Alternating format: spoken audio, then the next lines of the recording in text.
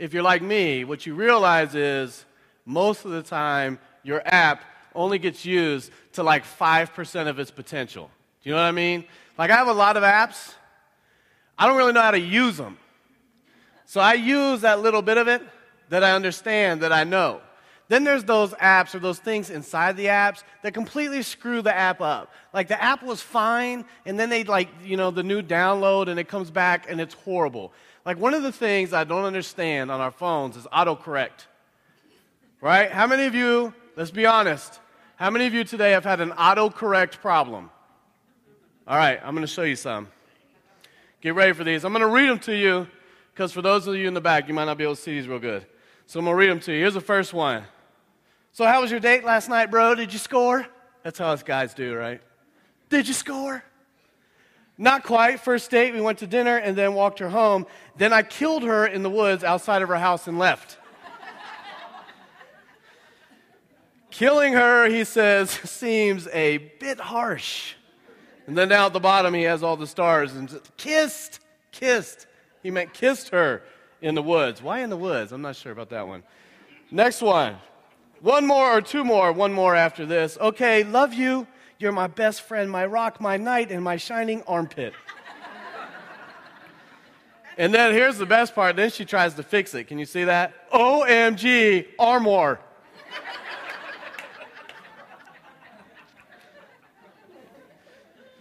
He just put fail. Your great aunt, this is from Mom, you see that? Your great aunt just passed away, LOL. He's like, why is that funny? It's not funny, David. What do you mean? LOL means laughing out loud. Oh my goodness. I sent that to everyone. I thought it meant lots of love. That's bad. That's bad. Here's a good one. What if you're a son and you get this? Your mom and I are going to divorce next month. He's like, what? What she meant to say is, Disney. Your mom and I are going to Disney next month. A little bit of a difference there. Here's a good one. Here's my favorite. I'm just going to let you read it.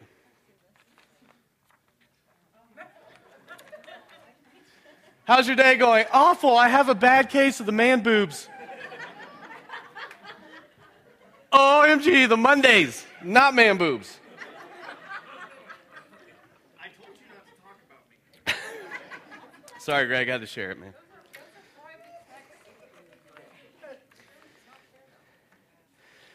If you're like me, that is how your app career goes.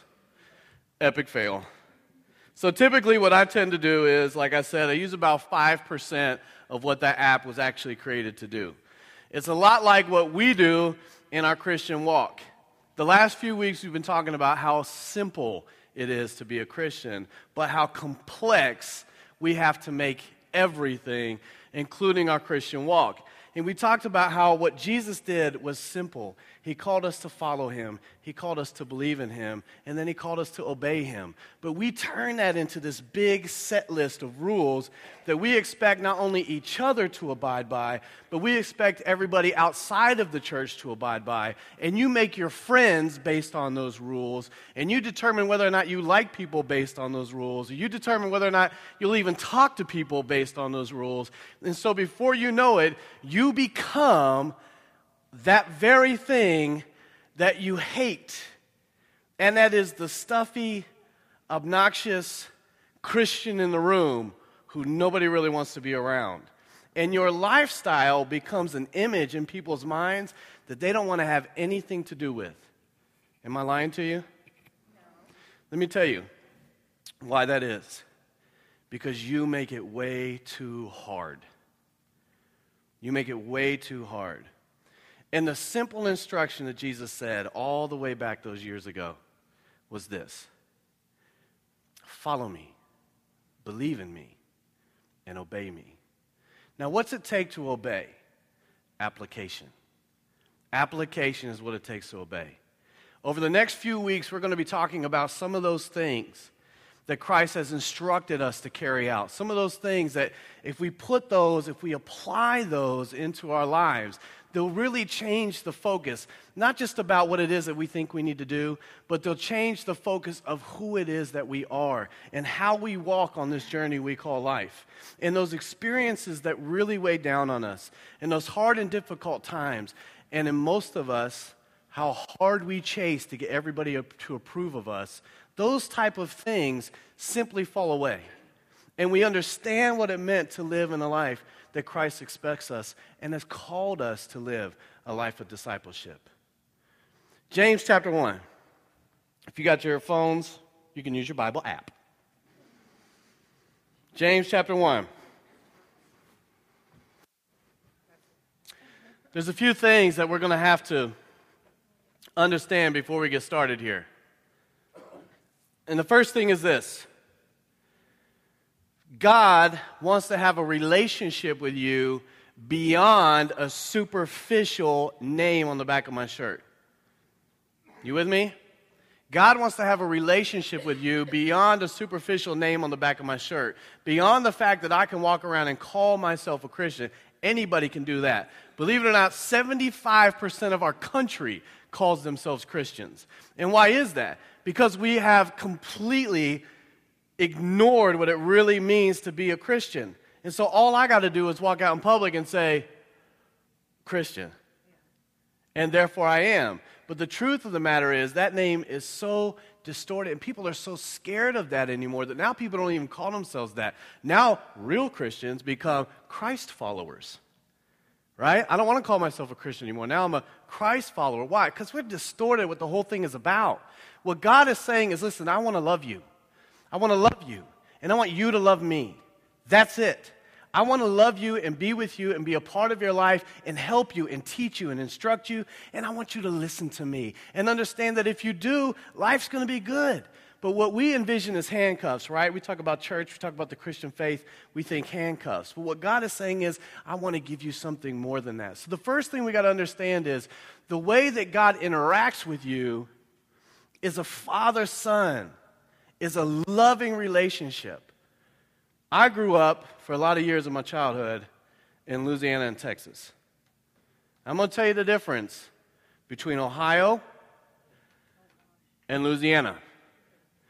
In Ohio, if as a kid you go out and do something bad, you're afraid that when you get home, your mom or most likely your dad is going to beat you, right? In Louisiana, if you go outside and do something bad, you're afraid that everyone will beat you. Why is that? Because they do. Right? The woman down the street that you've never seen before in your life will chase you with a switch. We said this in our service this morning. How many of you have actually been hit by a switch? Yeah. It ain't fun. I still have lines from past switches. I had an old lady one time tell me, Brad, go get a switch. I went and picked a switch. I came back. You know what she said to me? Son, if you don't go get a switch, I'll hit you twice.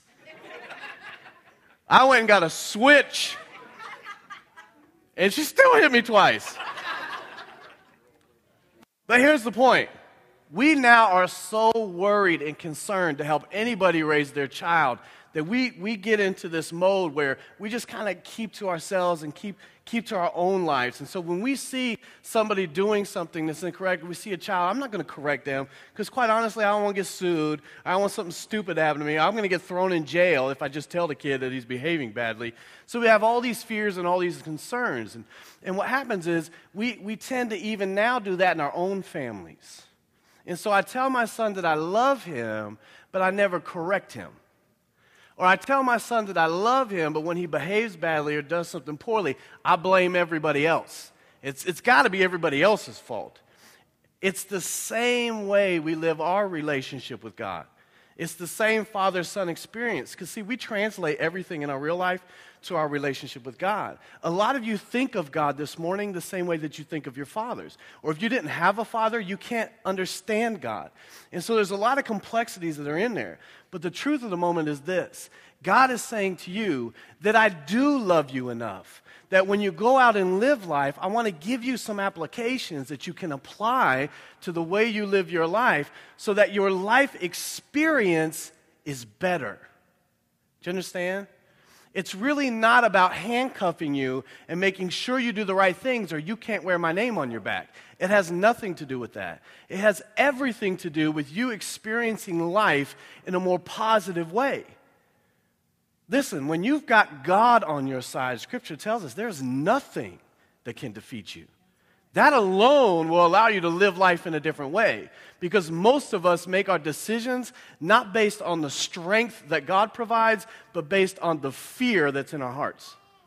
Most of our decisions come out of fear. What's the most effective way I can get something done so that I don't look like an idiot? Are you with me? This is true, people. What's the most effective way I can get something done so that I don't look like a moron? So I don't fail. Oh, God forbid I fail.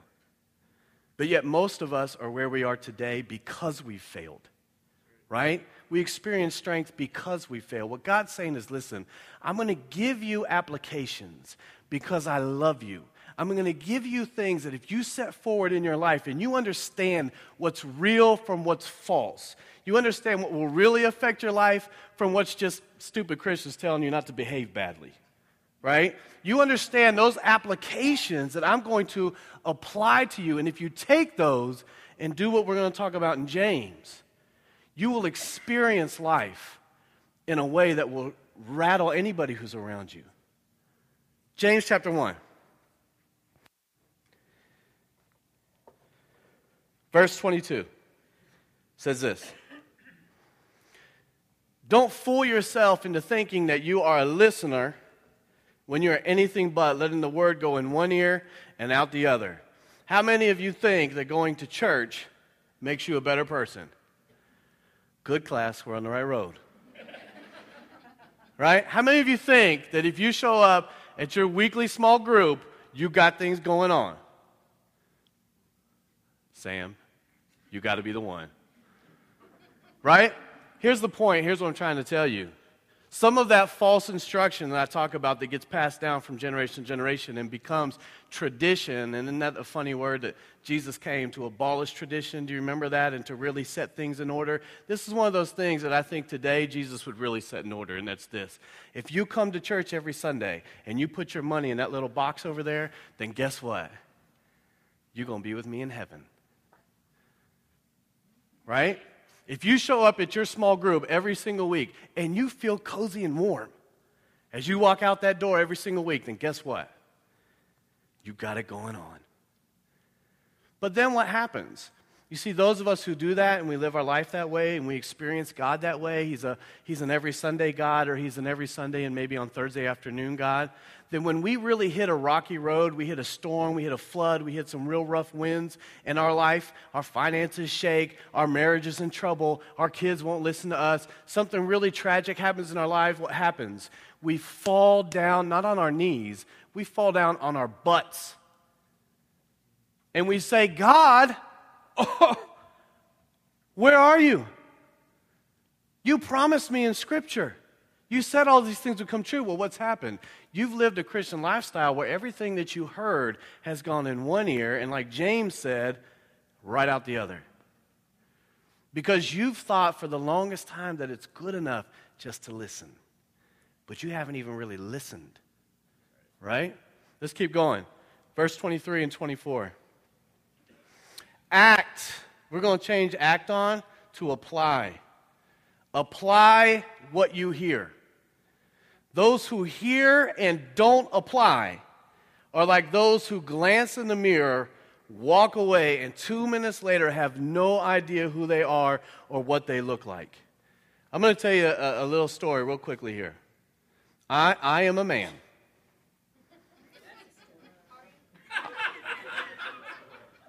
I can throw things at this row over here. And I don't know why you laughed at that. I really am a man.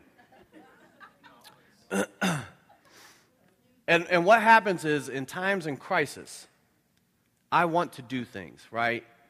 I can remember, I see vivid images in my head of moments, in 9/11 of firefighters and police officers and paramedics running towards those buildings while everybody else is running away. I want to say in my mind that I would be one of those guys that would run toward the building, right? I've watched Cops.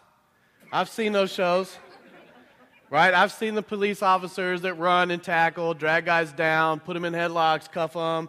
I'm sitting and I'm thinking I can do those things. I can do that. I want to be that guy. I want to be the hero. My friend Kelly is a hero. I want to be one of those. He's a firefighter. And I say to myself, I wonder if Kelly just let me try on the suit. Of course, if I put on Kelly's suit, it'd be like here, and it'd be like, wouldn't be good. But the point is, I want to be that guy. Now, I had a moment, y'all. I had a moment. And what happened was my wife and I were out to eat at the Fairfield Commons Mall yesterday? Friday. We're at the Fairfield Commons Mall. And do y'all know the second floor moves at the Fairfield Commons Mall? So we're on the second floor of the Fairfield Commons Mall. We're eating at a table. And we hear this huge boom. And the floor moves. And I immediately think, we're going to die. Right? Now, the truth of what happened is, a guy behind us passed out and hit the floor. And it was so hard that it shook the floor we were sitting. I mean, I moved. And so, first, that disturbed me, because I thought, that's all it takes. But second, I thought to myself, I can either fight or fly, right? Those are the two reactions. I can stay here and turn around and do what it is I know how to do, which would basically, tap the guy on the head and be like, are you feeling okay? That's really all I know how to do. I'm a pastor, okay? I mean, I can read him scripture, but I don't know how that's helping. So, anyways, this is literally what I do. I'm sitting at my table, I'm eating, right? I hear boom. I turn around and I do this. Ah! That's as far as I got, because somewhere in my mind I froze. Now, my wife, as concerned as she was, did exactly this, right? She went from eating, boom. She just kept on eating. Like nothing happened. I'm like, so of course you get, all the paramedics and the nurses that are just there to eat, they run, they know what to do. They run to the emergency and they're screaming, idiots, remove yourselves. We are here now. And so that's what happens. I mean, literally the guy starts to wake up and get up, and this lady screams, hold him down. And this guy jumps and pins the dude to the ground. And I'm thinking in my mind, this can't be the right thing to do. And so finally this nurse is like, get off of him or he will whoop you, because he has no idea where he is. So anyway, I don't even know what I'm talking about anymore. So anyway, what happens is you have a brief moment where you decide for yourself whether or not you're going to do something. And typically what happens is we look into the mirror and we see someone in ourselves. I see a hero. In reality, what I am is strange guy who freezes. Right? I will always be the guy, if some news guy was there and took a picture of the moment, there would be like people sweating and blood and surgery happening on the floor of the mall, and I'm the guy blurry in the background going, because I have no clue what I'm doing. Spiritually speaking, we all get that way. Because in the midst of crisis, in the midst of trouble, when things happen in our families, things happen in our lives, what happens when that foundation begins to shake and all of a sudden there's a crisis and you've got to move, you've got to do something? Typically what we tend to do is stand up from our tables and go, oh, right? And the wind continues to blow and our foundation is completely blown away, and we say to ourselves, God, where were you? Or God, answered no this time. Or God didn't allow it. When the truth of the matter is, I don't know how many times I can hear it in my own head all the time when I pray those prayers, God is saying, Brad, I gave you the tools for that moment years ago. You've just never applied them. You've just decided that you're going to apply your own law. You're going to live your own way. And guess what happens? In difficult moments, you get your life, not mine. You get what you've laid out before you, not what I lay out before you. You get what you do in crisis, not what I can do with crisis. So when you see scriptures like this that say, apply what you hear, act on what you hear. Those who hear and don't act are like those who glance in the mirror and walk away. 2 minutes later, they have no idea who they are and what they look like. It's exactly what I'm talking about here. I look in the mirror and I see a man who can stand firm. But I turn around and I walk away and I completely forget that guy and I become who it is I really am. Let's continue. Verse 25. Let's look at the beginning of it. But whoever catches a glimpse of the revealed counsel of God, the free life, you see, Scripture calls our experience with Jesus multiple times freedom, or free, or fresh air, or like a breath, or like a blowing breeze. Do you know why it calls it that? Because Jesus is supposed to enlighten. Jesus is supposed to take off loads. Jesus brings freedom. Now, what do we think Jesus brings? Let's be honest. Handcuffs, right?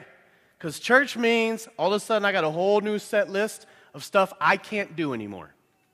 And I like doing those things. I'm going to be honest with you. Some of those things I like. I like having a beer when I watch football, right? I like having a cigarette outside. I like doing all these things that if I do those things around my Christian friends, then all of a sudden they exile me. Or they turn their back on me, or they say, well, you're not the man I thought you were. You're nothing like me. Right? Most of the time, we're like, thank God.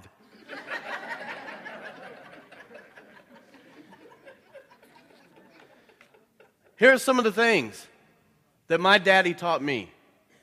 And I'm going to see if you can relate some of these things, because maybe you're the same way. Now, I was blessed. I have a great dad. And I know in a lot of our families today, we don't have that.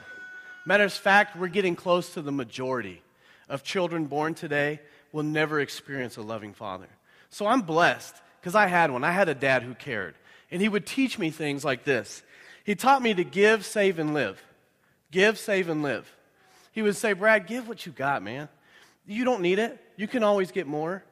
And I have, hopefully, become a man who understands that and gets that listen, man, you really like my shirt, and you need my shirt, and you want my shirt, I'll give you my shirt, because I got to be honest with you, it's a shirt. You know what I mean? It's a shirt. A shirt's a simple thing to put in there, but you can insert anything in your life that you want to. Give, save, and live. But to me, when I was a kid, you know what that felt like? It felt like handcuffs. Give what it took me so hard to get? No. Save when I can spend? No. Live free? No. No, thank you. You take your hippie juice and you go in the corner. How about this?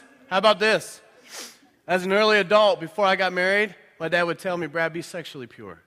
Be sexually pure. Understand what you're putting in your eye sockets becomes knowledge in your brain. Understand that fake imagery of what love is or what passion is or whatever they tell you, that's what your sex life should be like or all that other stuff. Understand that is fake and that is garbage and has nothing to do with what God wants you to experience in your marriage. My dad would tell me that stuff. You know what that sounded like to me? Handcuffs. Because you know what I wanted to do? Make out, touch boobies. I'm not lying.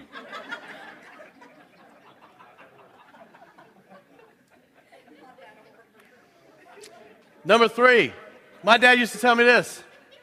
Kids, Jesse, cover your ears, man. Don't listen to Pastor Brad. Listen to this. My dad would tell me this. Brad, listen to your elders. Listen to the people that are older than you because they can feed into your life, Brad. understand this, that people who are older than you are really not trying to condemn you all the time. And when they tell you they hate your church, and they hate your music, and they hate your clothes, and they hate your hair, and take all them things out of your face and wherever else you have them, right? What they're really trying to tell you is this: I care. You don't have to listen. You don't have to do what they say, but know this: you have a lot of spiritual people who are elders of yours that we completely ignore. And we cast aside because they're old and they're fogies. And truthfully, I like doing church different than they like doing church, so I don't really want to listen to them. Well, my dad taught me from very early ages, Brad, listen to your authority. Do what they tell you to do. You know what that felt like to me? Handcuffs. Finally, my dad used to tell me, Brad, you got to forgive. Forgive everything. Because if you don't learn how to forgive, you will carry with you anchors for the rest of your life. And you will never be able to experience the freedom that God has in store for you. If you don't learn how to forgive, you will never know what it means to be forgiven. Here's the hard part about that. I would say, Dad, do you have any idea what that idiot has done to me? I don't want to forgive. I want to run them over with my car. Right? But let me tell you what happens. Spiritually speaking, you consistently get run over. You will never know what it means to be forgiven by Christ if you don't know what it means to forgive. That's a huge lesson that I would have listened to. I wish I would have listened to 20 years ago. But I didn't. You know why? Because it felt like handcuffs. There's a lot in our life that God wants you to experience. But you know what he says to you? He says, man, listen, I love you like my son. Matter of fact, I love you so much that I have killed my son for you. And I did it because of one simple reason. I want you to live life with me. And I want you to understand that there's a few things that I'm going to ask you to do. Some applications that I want you to apply into your life. That if you listen to those things and you do those things, you will experience life on a level that's unbelievable. And you know what I'm going to call it? Freedom. Freedom. No longer are you handcuffed to the expectations of everybody around you. No longer are you handcuffed to your own expectations of where you think your power and your love and your money should be coming from right now, and what level on the social scale you need to be at. No longer are you handcuffed to the false expectations of the church. Now you can experience and live and understand freedom. Allow me to open up a space in you and to guide you. But here's what you got to do. You have to apply. You have to apply. Over the next few weeks, we're going to talk about some of those things that we have to apply. Some of those things that if we add them to the foundation of our life, when those storms come, when that rain comes, when that wind blows, we will be able to stand firm. We will be able to say, not God, where were you, but understand that years ago, God had a plan and a purpose and applications for you to put into your life that when that wind blew, guess what didn't happen to you? You didn't notice it. You didn't even notice it. What used to blow you down and cast you aside now doesn't even faze you. Why? Because you have applied things in your life that those things are no longer important to you. You don't even see them anymore. You don't recognize them anymore. And your life is different. Why? Because you are different. Not what you do is different. You are different. Because you've applied things spiritually in your walk. Will you stand with me?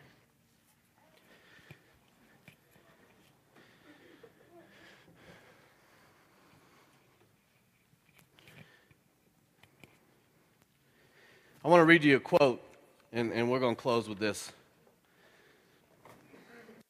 Lane Jones says, unapplied truth is like unapplied paint. Unapplied truth is like unapplied paint. You can have a dirty wall in your life. Your wall can be that dirty life, and you can carry around with you a gallon of white paint everywhere you go, and you can tell that dirty wall every time you see it, hey, I got this nice big gallon of white paint. But the truth of the matter is the dirty wall will always be dirty.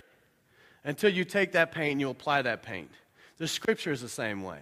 The things that God has called you to do will not be able to do anything in your life if you don't apply those things, if you don't put those things on you, if you don't wear those things, and those things become a part of who you are. Not just the thing that you do, but the part of who you are. You change those things about you that the Holy Spirit is convicting you of. And for all of us, they're different. They're all different. Some of you do have daddy issues, and you're going to have to learn how to forgive. Some of you have mommy issues. Some of you have people in your past that scarred you because they called you something or said something about you, and your life has literally changed. Some of you have been abused. I'm going to tell you right now, if statistics are true, 1/3 of us in this room have been abused. Ladies, your number is much higher. Try forgiving that on your own without applied truth in your heart. Try changing your life when that's happened to you. Some of you have financial crisis right now. Some of you have been looking for jobs for a very long time, and they're just not finding their way to you. I don't know what your experience is, but I know this. We don't all walk through the thank you Jesus doors and magically become okay, even though we like to say we do. The truth is we're all going through something. And I want to give you some more truth. God wants to be there with you. God wants to walk it with you. He's giving you the tools to get through it. He's asking you to apply them. It's the good thing about our God. Freedom means He doesn't force you. You have to make the decision. Will you pray with me? Father God, I pray at this moment. God, there may be some of us in this room right now that you are already telling our hearts what it is that we need to change, what it is that we need to let go of. Father, what it is that we need to give to you wholly and completely. And so, God, I pray, Holy Spirit, I pray in this moment that you show us those things and that you give us the strength to release those to you. I pray, Father, if there's anyone in this room right now who needs to confess, that in this moment right now, God, they'll begin to confess to you things in their life that they just want you to take so they can begin to build that foundation, a foundation based on truth and not lies, a foundation based on your love as my Father. And Father, may you receive all the glory. May you receive, Father, all the praise for what happens in this place. Father, we love you. We worship you. May you be glorified. In Jesus' name I pray. Amen.